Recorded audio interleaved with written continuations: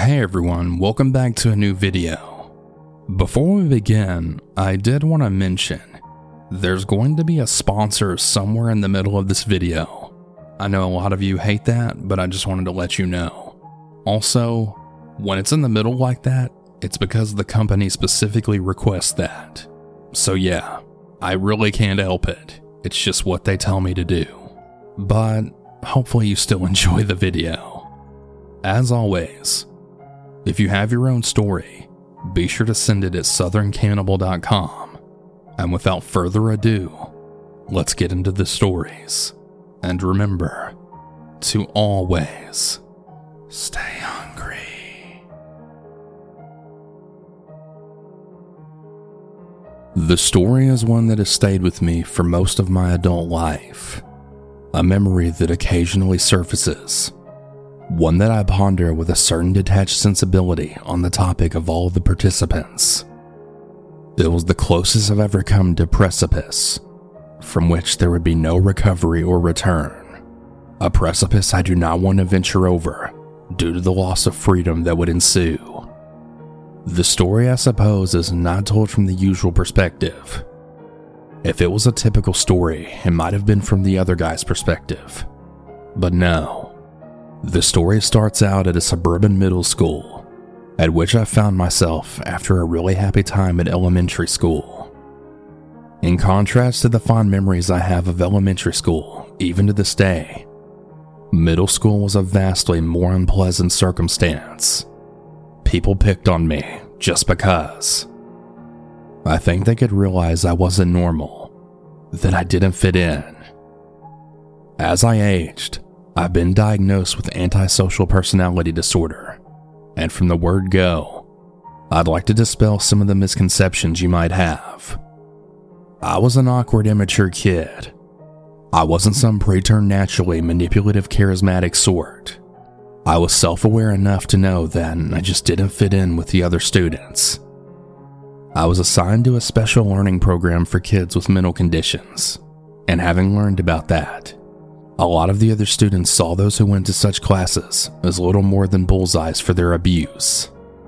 I literally did nothing but exist, and the people who would go on to call me a deranged freak targeted me down for nothing but having a mental illness. But there was somebody who was worse about it. Nobody more persistent, self-righteous, or cruel than Joe. After PE one day, I was just changing my clothes and trying not to look at the other boys. Gay panic back then could be brutal, violent, and hateful, and I had been fiercely closeted about my bisexuality. That was when, alone and in underwear, Joe had just intruded on my place where I tried to change my clothes by myself. He was a large, stocky boy. He had his hair cut down to a buzz cut, or something similarly militaristic. He'd always wear a denim jacket, a white shirt, and jeans. I felt intruded upon the moment he showed up, and even more so when he just started rifling through my belongings like they were his. I shouted, "Hey, that's mine!" And then he pushed me back down onto the locker room seats. "So?" he then said. "I don't see any Bible or anything like that in here. Do you not feel you need forgiveness for your sins?"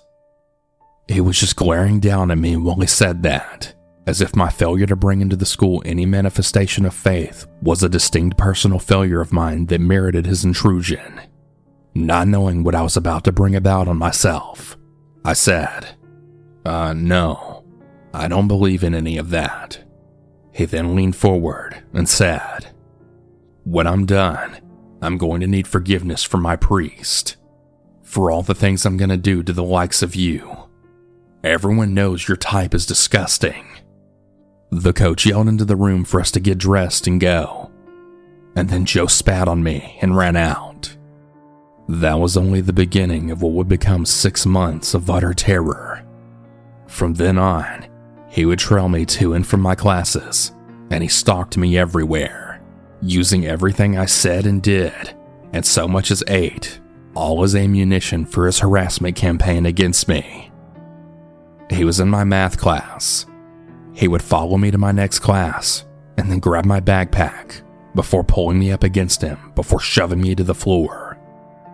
He'd then ridicule me, kick me while I was down, and go on his way. If I so much as ate hot Cheetos, he would run out in front of the entire cafeteria and then start shouting, "Nick's got red lipstick on! Nick's got red lipstick!" and just keep repeating it. Whipping up a cafeteria full of people I had no liking for already and non-stop laughing at me. He'd go on to in that case offer to wash the red lipstick off, as well as throw a cup of water on my face.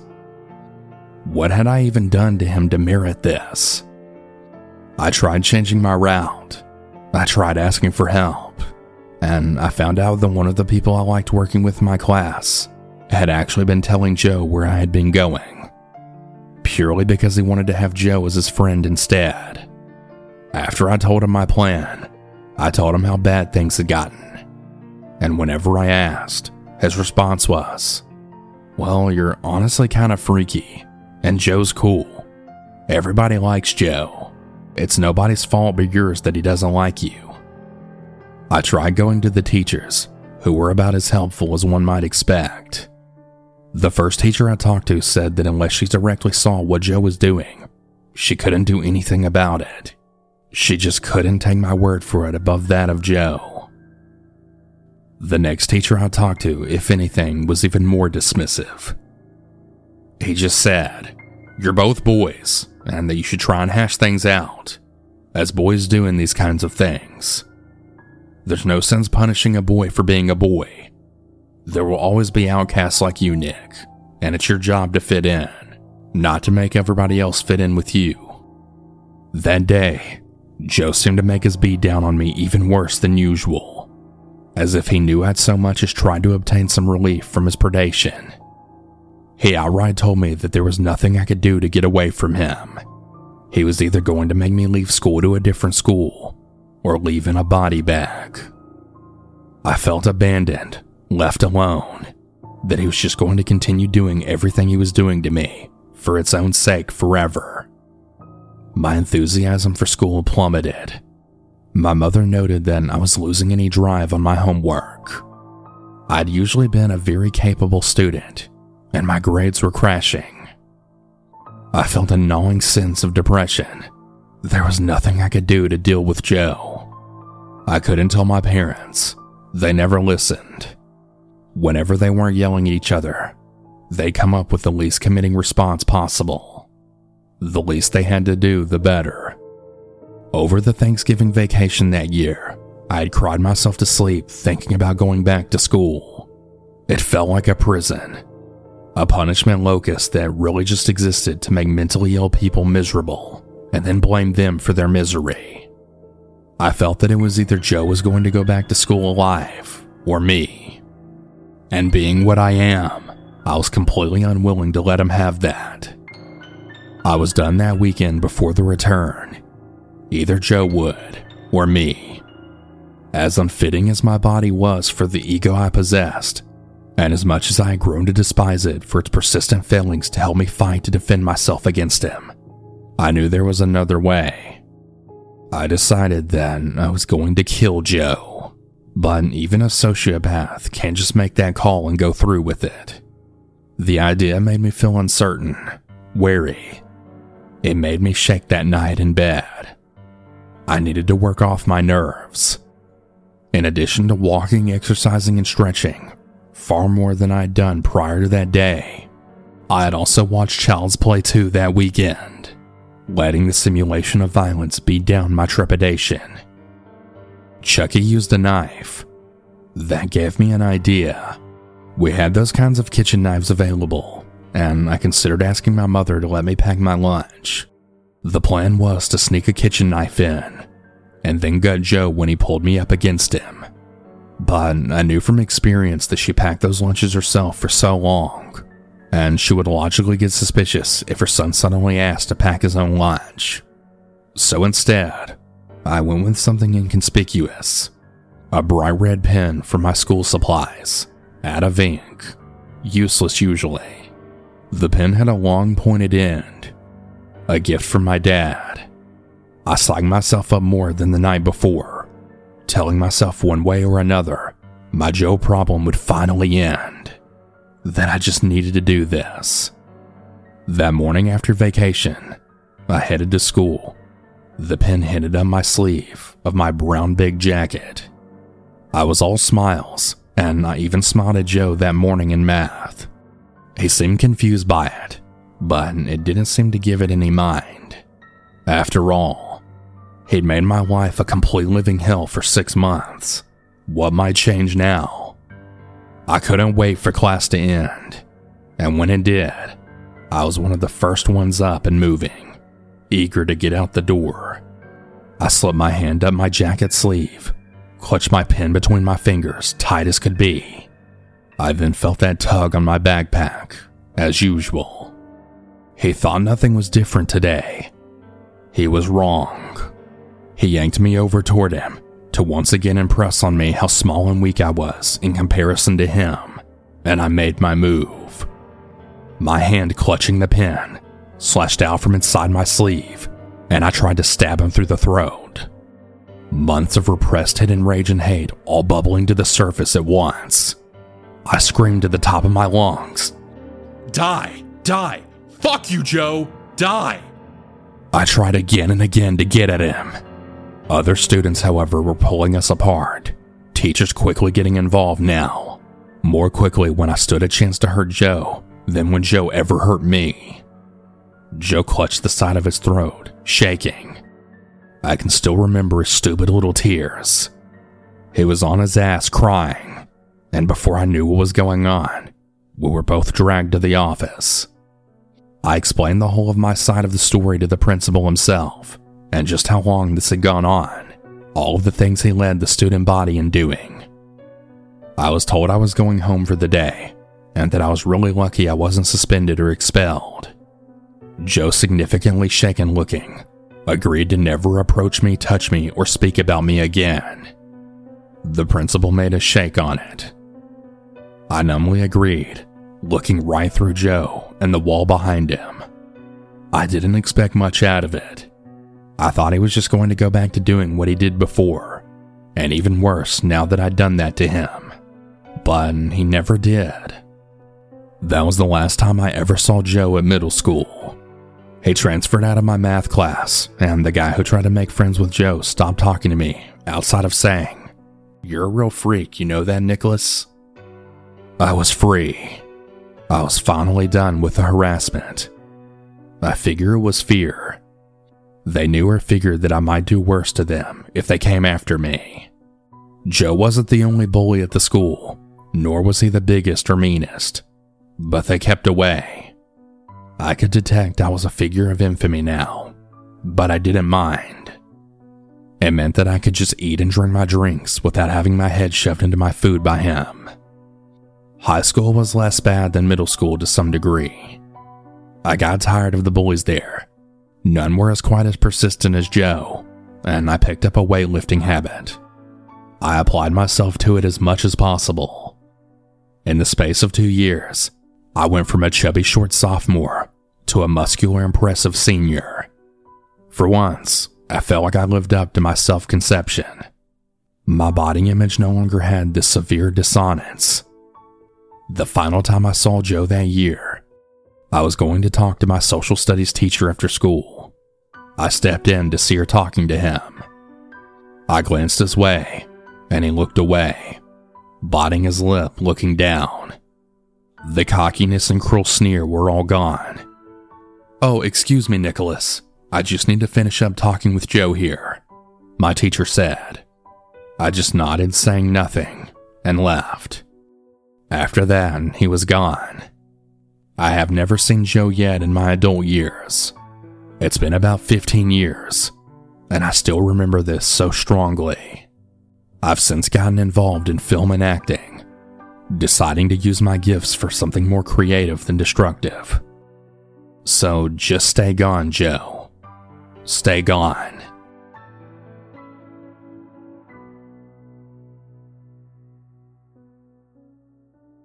Hey everyone. Apologies for the interruption on the scary stories, but I want to thank today's sponsor, ShipStation. So it's the most wonderful time of the year, which is also the most hectic time of year. Everyone puts off shopping until the last minute. But if you have an online store, I think you know the feeling of getting hit with a ton of orders at once. I know the holidays can be stressful, but using ShipStation isn't.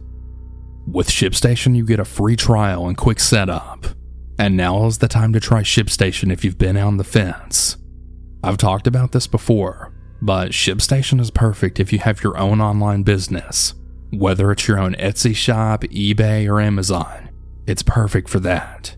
ShipStation works with all your favorite places to sell online, and you can manage every order from one simple dashboard, as well as automate routine shipping tasks, printing shipping labels, and easily compare rates and delivery times to optimize every shipment.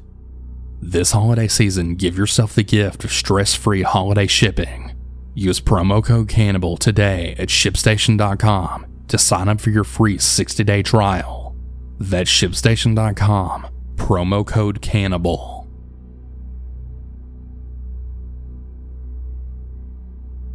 I'm a 14-year-old female. This happened during English 2 weeks after the summer holidays ended. We were learning about Charles Dickens when some kids in my class pointed at some guy on a bike doing wheelies past the classroom, and he was looking into the room. Our teacher just told us to ignore him and carried on with the lesson. 5 minutes go by, and a girl in my class suddenly screamed and pointed out to the guy who was now next to the window I was sat next to, but he quickly biked off. Our teacher pulled the blinds down and turned the lights on to carry on with the lesson. I had asked to take a time out outside next to the set of stairs that led up to the language rooms. When I sat down next to my girlfriend, I had heard a knock at the set of double doors on my left. I then hear a male voice who sounded around 16, asking to be let in, while also trying his luck at the door handles. Luckily, they were locked as always. I went back into my classroom, and my teacher informed me that our head teacher had called the police and that they were now on their way. We were starting to pack up for our next period when we then heard bangings at the windows, and I heard the same voice from the doors yelling some random words and cussing at us. The bell rang for next period, and the banging then stopped. Time skipped to when I'm in science in the middle of a practical, when my best friend then pointed out that there were police outside. Our chemistry teacher came over to have a look herself. So apparently the guy from before sped off after we made eye contact. I found it a bit creepy as I was on the other side of school, and then now that's where he magically appeared. I later found out from my girlfriend that the guy had been appearing on school grounds for the past 2 weeks, but nobody had mentioned anything about it. She also mentioned that apparently the police noticed he had a weapon on him. To this day, I still dread to think what would have happened if those doors were unlocked.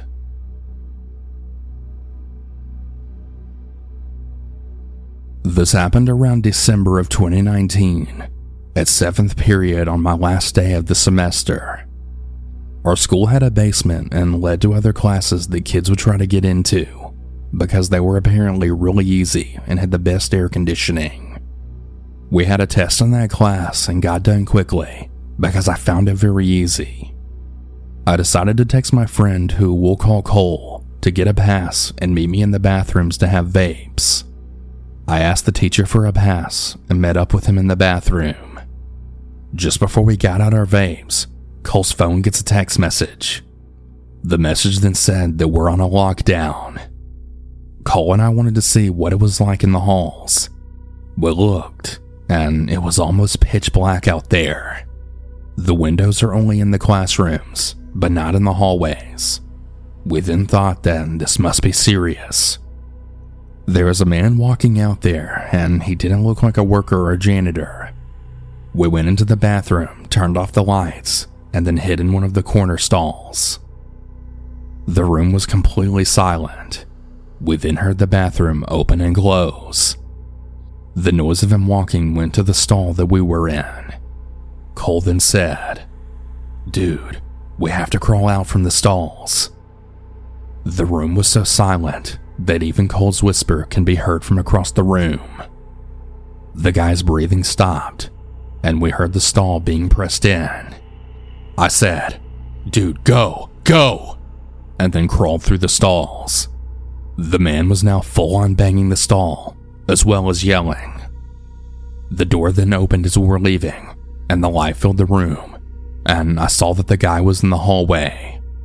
We pounded on the door to Cole's class until they opened the door. Cole then explained everything as the teacher locked the door, also mentioning a gun sticking out of his pocket. I didn't see a gun on him, but I just went along with it. Usually middle and high school students would laugh for making a scene like this, but the kids in the corner were quite scared and concerned. There was a bang at the door, and a few of the girls would squeal from fear. Cole, the teacher, and I saw the man at the door trying the doorknob and banged out of frustration. He then walked away and down the stairs. We have probably been there for about an hour or two at this point. The teacher instructed us to go outside in a single file where everyone would be greeted by cops. Cole and I tried to explain the guy's appearance to the cops and the deans.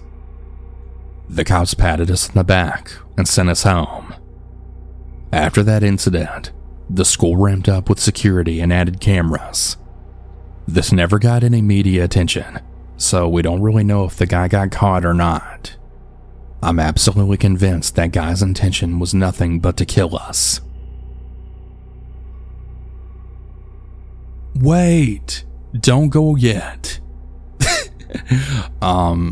So if you actually just wanted to listen to the stories, feel free to click off. But I did want to talk about a couple of things before I end this. So there's not going to be a video tomorrow. There will be Thursday, but there won't be a video tomorrow. And the reason for that is it's my birthday tomorrow, and I'll be turning 30, which is so crazy. It's so wild to me that I'm going to be leaving my 20s. When I started this channel, I was 23, and then a few months later I turned 24. And yeah, I'm turning 30, and it's wild. Because like I said, I started this channel when I was 23, turning 24. I just want to say thank you guys. Thank you for everything. Everything that I've been able to achieve with this channel is because of you and your support. So, thank you all so much. I will appreciate it forever. But yeah, I'm not going to be making any videos tomorrow. I'm just going to be enjoying the day because, it's my birthday. But I hope you all have a wonderful day, and I'll be back on Thursday. Once again, thank you all for everything. And until the next one, remember to always, always, always stay